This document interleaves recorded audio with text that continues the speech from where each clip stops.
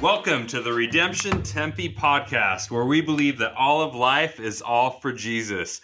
My name is Joshua Butler. I'm one of the pastors here at Redemption. I'm joined by Ricardo Stewart, who's the lead pastor here. And we have a special guest on today, Mark Sayers. Mark is one of my favorite people out there. He's the senior leader of a church called Red Church in Melbourne, Australia. And I found him to be one of the most insightful kind of cultural commentators today. Often we find ourselves caught in these currents of things that are happening in our cultural moment. And Mark has this amazing ability to zoom out and see the bigger kind of oceanic tides and currents and even tectonic shifts and continental drifts. I'm probably mixing like 10 metaphors there, but able to see the big picture and kind of how history and movements have shaped where we are today. And also so insightful, I believe, on where God may be calling us forward in this moment. He's the author of numerous books. Disappearing Church, one of my favorites. We'll be talking a bit about that one today, as well as his newer book, Strange Days, is probably one of my favorite books of last year, looking at culture today and how religious, quote-unquote, secular culture can actually be. Facing Leviathan, a great book on leadership, The Road Trip That Changed the World. All these just excellent books. Highly recommend. But Mark, so grateful to have you here with us today. It's an absolute pleasure to be joining you. Awesome. Well, the context for this conversation today is we're entering a series now called Exiles, Faithful Presence in Our Cultural Moment. And just recognizing that once upon a time in America, maybe that being a Christian, identifying as a Christian could just kind of earn you some instant street cred, right? Like there's a sense that whether you liked Christianity, identified it as not, it was maybe commonly culturally assumed to be right or good, possibly true, whatever. And today there's a sense where identifying as a Christian can kind of get you the stink eye, you know? And there can be a sense for many of us today following Jesus going, how do we live faithfully at a time where our culture not only doesn't assume that Christianity is necessarily quite possibly true or a good thing, but in many respects can even be seen as a bad thing or a negative thing or a dangerous thing. And often we as churches get caught up in maybe trying to be relevant or trying to impress or show that we still matter in this moment. And we're going to talk today about some of the dangerous places that can go. And likewise, how does Jesus call us to be faithful in our cultural moment? So with that said, Ricardo, maybe I'll pass it to you. Thanks for having me, Josh. And thank you, Mark, for being here with us, or being in Australia while being with us here in America. So I have a question for you. But before I get in, one, I just want to let you know that I'm really thankful for your ministry, the way God's wired you, the way that you talk, the way that you speak, the way that you write. It's been extremely helpful for me to read your books and listen to other podcasts that you were on. And just your insight into culture as a follower of Jesus has been really helpful for me. In fact, the genesis of us entering into this series, it came as a result of me listening to a podcast with you and John Mark Comer, a pastor in Portland, This Cultural Moment, which I recommend for people to listen to. And as I was listening to the two of you talk on that podcast, it really got me thinking, like, this resonates not just in Portland, not just in Melbourne, but this resonates here in Tempe, Arizona, and probably just all of America. And so it was just really, really, really helpful. And I think that the Lord has given you a unique ability to speak, and then you have a unique gift. And there's this also, you have this ability to have the discernment, but also the prophetic edge to be able to speak and give those of us who are following Jesus a way forward. And I just want to thank you for that. Oh, thank you. I appreciate it. And so the thing I want to ask, and I'm just going to jump into it, is you have been talking about pre-Christian and post-Christian culture. So pre-Christian culture, post-Christian culture, and how we are to interact with it. So before we even talk about that, or the end of the questions, would you go ahead and briefly describe what you mean by pre-Christian and post-Christian culture? Yeah, so when you look at how Christianity has expanded out from Jerusalem and the upper room of the disciples and the Holy Spirit falling on them, and then it going out into the world, you have these different encounters. So there were times when the church was encountering people who knew nothing of Jesus, knew nothing of even the Jewish religion. So in a sense, they were encountering pre-Christian cultures. But then becomes other times where what you have is the church goes into a culture, perhaps some of that culture becomes Christian, but then in a sense it reverts. And this has happened all throughout Christian history. So even in the relatively ancient world or late antiquity, there was an attempt by one of the emperors to roll back Christianity. You see in the Middle Ages, or rather in the Dark Ages, some of Europe, which had been evangelized, then actually goes back to paganism. And so there's this process where you have cultures that become post-Christian. So I would describe much of the West now as post-Christian, but there's a carefulness we need to have about how we use that term. So it's sort of been described in some times as, we're post-Christian, we're beyond it, people have no idea about Christianity anymore. And I remember hearing, about 10 years ago, someone saying how Sweden had hit this post-Christian moment, and that basically you had young people on school excursions and field trips going to museums and having no idea what the biblical imagery was in paintings. But the reality is Sweden and the rest of the West all have a post-Christianity which is still deeply shaped by Christianity. So my definition of post-Christianity and the project of the West, or much of the West, is to have the fruit of the kingdom of God, but minus the king. So it sees itself as building on some of the Christian things, but then shaping it and changing it in a new direction. Yeah, so that's helpful, and that leads me to my next question. You made a couple statements that I really resonated with. So the first one, it has to do with our culture and our context. And what we're seeing is that people, you said, they want the kingdom without the king. Yes. So there is this element which has always been true of humans, which is that we see from the fall in the garden that humans and Adam and Eve, in a sense, have this mandate where God is commanding them and offering them this role as stewards of creation to go out into the world, spreading his presence to the end of the world through cultivating the world, teaching their children. And so humans have this mandate given by God, as created in his image, to go into the world, transforming it and bringing the presence of God into the world. And so the serpent enters into the garden. And the serpent's question really, eat of this, the fruit of the tree of the knowledge of good and evil, so that you may become like gods. So in a sense, they want to fill, instead of the whole of the world with God's presence, they want to become like gods themselves. So one way to look at this is that the devil offers them an alternate way of achieving that project of filling a reality with divine presence. But instead of God, the one true God's divine presence, they want to then become gods. And they want to take off on this project in a mutated form that occurs without the presence. It occurs within their own strength. So we see that reoccurring throughout human history, but particularly in the West, and since the movement we would call the Enlightenment, and you could even trace some of this back to the Renaissance, that in the 1700s, this vision comes about of what if we could move beyond Christianity and actually create a lot of the cultural goals of Christianity, but without Christian belief and content. So that's where there's this desire to take a lot of the fruit of Christianity, such as peace, equality, progress really is in a sense a Christian concept that we're moving towards an end point. And this project becomes about let's head in that direction, but do it without the form of Christianity which makes us bow down before a king and lay down our personal power and authority before the one true king. Could you talk for a minute, so themes like that, fruit of the kingdom, justice, peace, equality, kind of this progressive march of history and all, when it gets uprooted from the king, I'd be interested in your thoughts on some of the ways that even changes the definitions of the terms themselves. Is there a way that the terms take on different meaning over time? Yeah. So in a sense, how I see it is that throughout history, there are these moments when humanity moves into these sort of redemption moments or even renewal moments.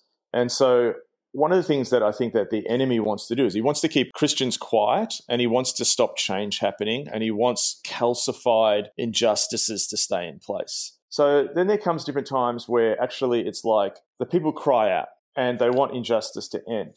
And so this renewal energy begins. And often it begins with, I think, very biblical, godly questions. Why is there injustice in the world? Why are these people enslaved?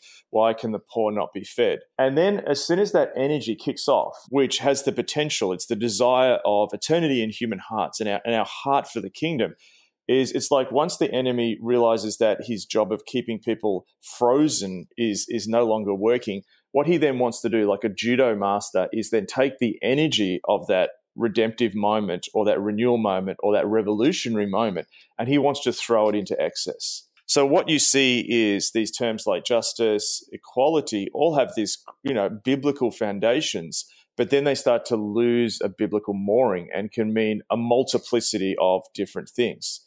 So, the question that was risen in 19th century Russia of why are there so many people who are poor when there's this rich class in Moscow and the big cities, that gets then taken to this extreme, and you end up having these enemies created like the kulaks, so these richer peasants, and all of a sudden you're having those people killed and massacred, and you run into these elements where it goes into this extreme. So it becomes this incredible art of discernment of how do we bring all of our human reality, including our moments when cultural change needs to happen, they still need to come under the lordship of Christ. Yeah, again, that's insightful. I would love for you to speak into as someone who's not living in the United States but familiar with our culture. So you can boldly speak as someone who doesn't pastor Redemption Tempe. You could say the true things that you want to say without any buffer. Is that we have this tension in our context in our community where people politically come from the right or people politically come from the left, and sometimes we just take everything on the right or we take everything on the left, and there's no critique or affirmation. What, as someone outside of our country, what critiques and affirmations would you have for the follower of Jesus to be uniquely faithful to Jesus in our specific cultural moment? Yes. As someone who has been raised around Americans, who is in America a lot and really has studied America, and Australia is weird, where this culture which comes out of Britain, in a sense, my relatives were in Australia because they were put on boats and sent to the other side of the world because Britain was trying to deal with this huge class issue it had. And we have this weird relationship with Britain. So then we have this thing where we look to America, but we're not fully American. We should be in the Atlantic. We're sort of, I go to America and I feel slightly British, and I go to Britain, I feel like I look at things like an American sometimes. So I feel like that it's been given an interesting viewpoint to look at America. So that's just a bit of background of speak into this. The first thing I would say to anyone in that situation is the worst way to look at reality is through the paradigm of American domestic politics. American domestic politics is a particular political situation which goes through a history which doesn't explain the whole of reality. And both sides, left and right of American politics, come out of one stream of Enlightenment thought. They're more alike than a lot of people realize in some ways with some of their ground assumptions. And they both have Christian elements. There is a sense in progressivism of asking questions around justice, around what does equality and fairness look like, of wrestling seriously with the difficult parts of American history that still are in play and need to be spoken into. The other side, the conservative side of American politics, also asks some very good questions in how do you move forward, but in a way that doesn't fall into the mistakes that were made in the 20th century of totalitarianism, of just blowing everything up because of some injustices. How do you preserve elements which are needed for human flourishing, such as cultural institutions, such as the family? They're also biblical questions. But then both have only partial answers. And in the sense, both then fall into forms of extreme. The left can then fall into the extreme of blowing everything up and seeing that mixing up certain things which need to be looked at and explored and injustices, but then falling almost into a fundamentalism where these big block categories of in and out and who is saying the right thing and who's saying the wrong thing. That can cloud things. On the right, it can move into this also form of mutant capitalism in which the market will solve everything. And I find it really interesting that if you look at the practical outcomings of both the visions of the left and right, both end up pushing people into this increasingly atomized individualism. The form of capitalism that we have at the moment of hyper mutant capitalism means that people increasingly are finding themselves cut off from any responsibility, pushing more and more into their pleasures and finding themselves isolated. The form of mutation that leftism has moved into, where all cultural traditions and structures are seen as oppressive and must be deconstructed, also is creating an entire generation of people who are finding themselves isolated and adrift. So there's more going on between the two. And in a sense, I would encourage people in that context to step out of that and say, what is a biblical vision of what a flourishing culture looks like? What would you say? So that's sort of our context. I think it's really insightful in the context we're in. And you talk about the difference between, as churches, as followers of Jesus, pursuing relevance versus resilience, and how often, I guess, practically we can feel like, we're losing the popularity contest right now, right? Like we used to have a prime seat at the lunch table, and now a lot of people don't want to sit with us. And there can be this pressure that a lot of churches have felt maybe over the decades to like, we got to become relevant again. We got to go out and prove that we matter or we're meaningful to our culture at this time. Can you talk about some of the dangers implicit in that history and maybe how the gospel calls us to a different way? Well, one of the real myths that emerges, I think, within American culture is the idea of public relations. And the idea of public relations is that you can manage your image in a public way that will then win people over. And there's two problems with that. Number one is, what is the public? If I walk out on my street here and interview 10 people walking by, they're all going to have completely different viewpoints. It's not like the public is like an individual, but you almost talk about it as if it's this individual who has this one particular way of looking at the world. And like all of a sudden, public opinion now says 75% of people believe this. We almost think, that means that this individual of the public has changed their mind. So it's a myth that we can change the public's mind. The public is all these different people, individuals. So we started to fall, I think, for the myth that comes out of politics and marketing, that you can then convince the public and change their mind. The public is an unpredictable beast. And, we have a whole bunch of thought, from Kierkegaard onwards, who said that we've got to abandon this idea of trying to convince the public. The second idea is that we could convince the public to follow Jesus by just using those tools of public relations, by putting ourselves as an attractive, viable option in the way that a company selling tires might make themselves a viable option. And so there was this stage where I think we began to fall for this, particularly, I don't know, maybe from the late 90s, early 2000s, where it seemed like this possibility was there for the church in the West, and particularly in America, that if we just become relevant enough and speak the language of the culture, then we can gain this kind of cultural acceptance. And there was this stage where all of a sudden you heard all these stories about that Christian who's in that cool band, or that Christian who's in Hollywood, or that Christian who's in that sort of NGO, and they're gaining acceptance because they look cool and they use the right terms and they can sort of interact with the culture. But very quickly that got the carpet pulled out from under its feet, because it's never about wearing the right clothes or saying the right words, that there is a fundamental reality where the Christian is called to serve the culture by disobeying some of its rules.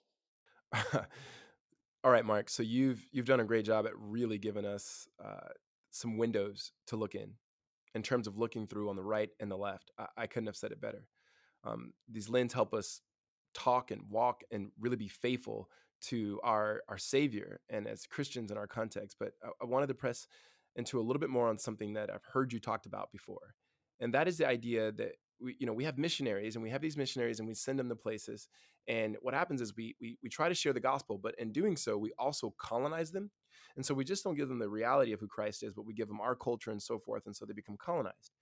And in a lot of the missional movement in the Western culture, we've said, hey, we're going to go to where people are at. We're going to bring the gospel to where men and women and children are at. And we're not going to colonize them. So we started doing Bible studies in bars and restaurants and neighborhoods and sports leagues, and just really got into the culture and sharing the hope of the gospel. But you made this statement that we failed to understand how shaping these environments and these cultures were. And so while trying not to colonize them, we in ourselves as followers of Christ, we became colonized. And that statement was huge for me. And so that I would love for you, I guess I just want to say, I would love for you to go ahead and speak about that. Yeah, I think there was a great underestimating of the power of our culture to form us. One of the most amazing things that's happened in the last few years is that throughout history, there's been regimes and leaders who have wanted to control their populations. None have ever had the success that advertising Silicon Valley have had in the last few years in shaping us at a neurological level, at a habits level, the power that they have to track our information, to create algorithms. It's just an incredible formation machine. So there's an element that when we went into missional situations, taking the framework, which I believe in doing missiology and missions really well, and doing that in a way so we avoid colonizing other cultures as we bring the gospel. But there was a naivety that we didn't realize that we were getting colonized. And so when we sent people into situations and spaces within the West to share the gospel, but when they weren't formed, A, and then B, not realizing how much the culture forms them, I think that has caused tremendous damage for lots of people. And there's a sense where what we had really was far more people formed by the culture than actually us shaping people within the culture for the gospel of Jesus Christ. Again, I resonate with that a lot. And one of the things that I continue to learn from you and would love for you to speak as well is, so we critique and we see these issues as we are walking through the series of exiles and looking at the story of Daniel and his friends and how faithful they were in the kingdom of Babylon. What sort of ways, as we as Christians living in America, in the Southwest, in Arizona, in Tempe, what sort of ways toward renewal and revival would you point us to? And let's start with the latter. What ways do you see, like in history and throughout history, revival within God's people? Yes. Well, there's this dynamic that throughout history, we almost have bought into this, I would call it a crude street level version of secularism. People outside of the church believe it, and people inside of the church have imbibed this. That's this idea that, I don't know, sometime in the 1200s, everyone in the West was a Christian. And then if there's a graph, all that's happened is slowly that's dropped off as we've progressed and learnt more. That's just a completely unhelpful view and an unrealistic view of actually what the churches look like in the West. A better graph, if we were to draw another crude graph, would be that there's been times where the church has grown and then it's dropped off, times where it's grown and dropped off. So it's actually a graph that goes up and down. And so, you think of the great renewal, revival, awakenings of the 18th century. Just to pick one story in that. So you have Charles Simeon, who's in England at that time. And literally, you read his description of life at that time. I think he was at Cambridge, and literally the theology professors are doing their lectures drunk. Cambridge is literally, we talk about student protests on campuses at the moment. That has nothing. You're talking hundreds of people killed on these elite British colleges like Oxford and Cambridge. They had to have these doors to lock themselves in at night because people would break in and kill you. The state of the church in England was at such a terrible state. I think it was one of the Easter services at St. Paul's Cathedral in London. I mean, a mammoth building built, after the Great Fire of London by Christopher Wren. You have, I think it was 6 people turn up for Easter service. Australia is birthed at that time. Australia is described in the 18th century as a post-Christian culture in the 18th century. And so you have this incredible low point. Simeon is trying to write his sermons, and he actually can't write them because outside his window, people are having sex in public. So you read all this stuff, you've got political upheaval in Britain, you've got globalization happening as Britain and different Western powers begin to, do trade all across the world. You've got what people see as a cultural falling apart of family, sexuality seems to be, all over the shop, mass addiction to gin and substance. And then all of a sudden at that absolutely dark point, God starts to do something. It happens in the Wesley brothers. It happens with Jonathan Edwards. There's this thing where across the world at this dark point, all of a sudden the dawn begins to break. And so that's a pattern that's repeated throughout history. And we need to see that different model of secularism to realize that, hang on, this cultural panic that many people are feeling within the church over the last few years of like, wow, we're losing our position. What's so interesting about this moment is it's not like the progressives are all of a sudden saying, wow, we feel empowered at the moment. No, progressives are worrying that there's around the world a return to the right and a rise of authoritarian strong men and strong women leaders. Do conservatives feel good at the moment? No, they don't. They feel like there's a wave of progressivism around the world. Muslims feel embattled. Hindus feel embattled. Atheists feel embattled. Everyone at the moment is freaking out because there is mass tectonic shifts happening around the world. And there's a sense where a lot of people in the West inside the church are freaking out, but people outside the West are freaking out because the secular progressive myth that we've told to explain our world is also breaking down. So when I see that sort of thing happening, globalization, massive tectonic shifts, things getting to this real cultural point of panic, when you look at history, that's the exact kind of moments that God uses to start something new. Wow. Yeah. Wow. Yeah. Personally, that's just really helpful for me. Yeah, Mark, I appreciate it. You're a gift to us. And just for you to be able to do this interview with us and this podcast and just sitting here and being able to receive the thoughts that you have, they're going to be good for me personally, and they're going to be good for our people. I do need to ask one more question before I kick it back to Josh. And that is, as helpful as you've spoken to revival historically, and also what that can mean for us, could you also speak to the other word, renewal? Like, what does renewal look like individually and as a community? Give us some insight that you have as you've studied it and as you experienced it and have you seen it. Yes. Renewal and revival are intimately linked. And essentially, one is the French version, renew is the French. If you go back to the root of the word, you got one which is a Latin and one which is French. They mean the same thing, which is to bring something back to life or to restart something after it's been stopped for a period. So I believe that literally Adam and Eve's role of stewards, sending God's presence to the end of the world, is paused when the fall happens. The purposes of God is to restart that project, despite their rebellion, through an act of grace, to again invite them into their true purpose of then being renewed, made new, restarting that mission into the world. So renewal, it's really key to understand this, that corporate renewal, cultural renewal, church renewal begins with personal renewal.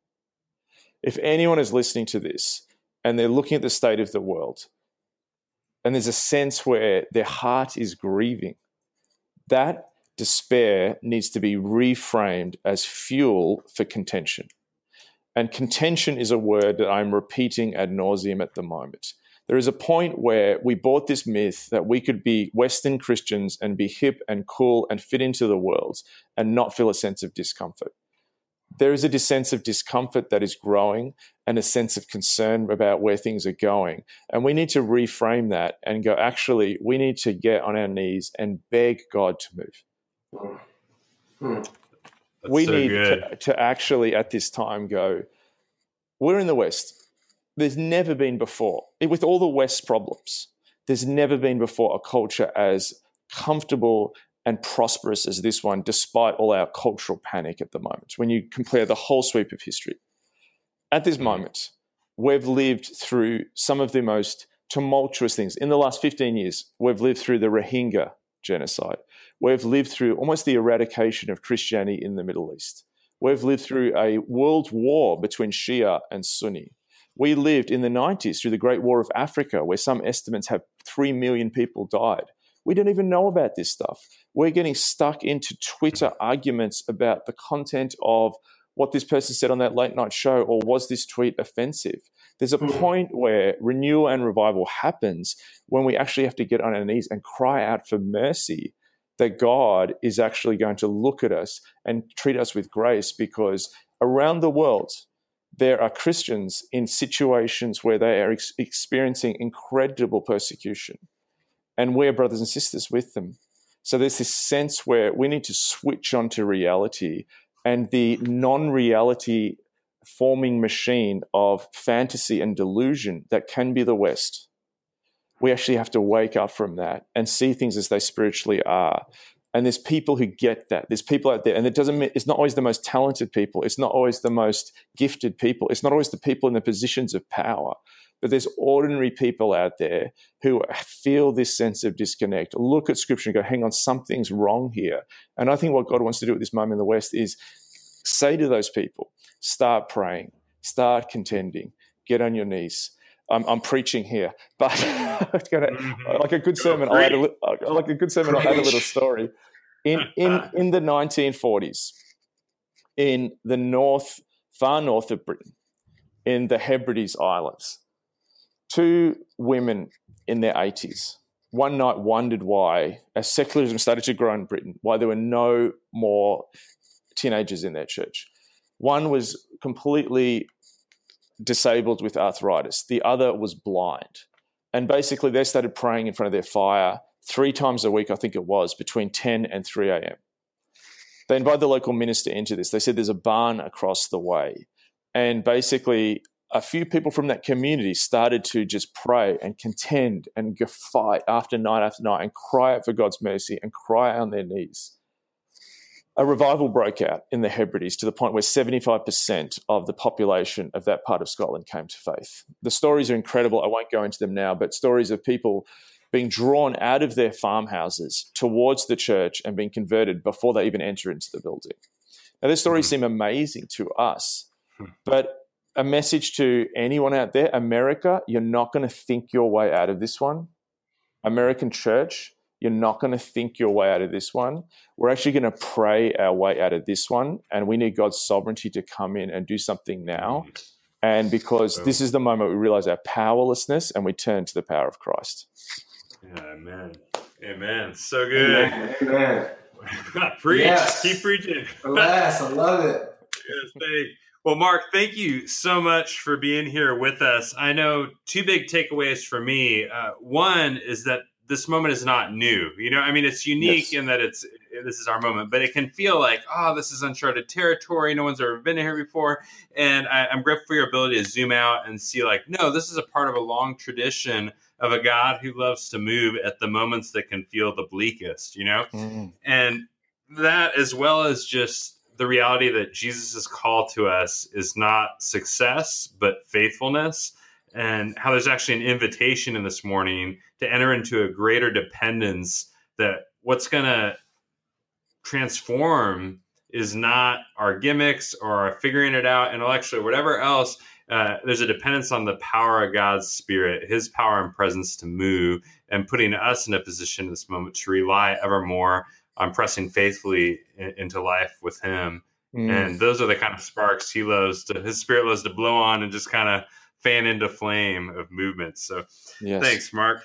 I want to encourage I want to encourage you as you wrap up, check out Mark's, the podcast mentioned earlier, This Cultural Moment, that Mark and John Mark Comer do is phenomenal, a great resource to kind of dive deeper into this. Also his books, highly recommend. Disappearing Church is a great one on this topic, but all of his books are phenomenal. Mark, you've got another book you're working on, right? Is that something that, do you know when that's coming out or what the topic? So that'll be mid-year next year, what's it now? It's 2018. So 2019, look out for it in the middle of the year. And it's all about renewal. And what if this secular moment in which we're freaking out is actually the exact moment God wants to do something new? Sweet. Well, thank you, listeners. We'll be back next week. Be sure to subscribe to the podcast if you want to get updates on the continual episodes each week. Thank you for listening. This is Redemption Tempe, where all of life is all for Jesus.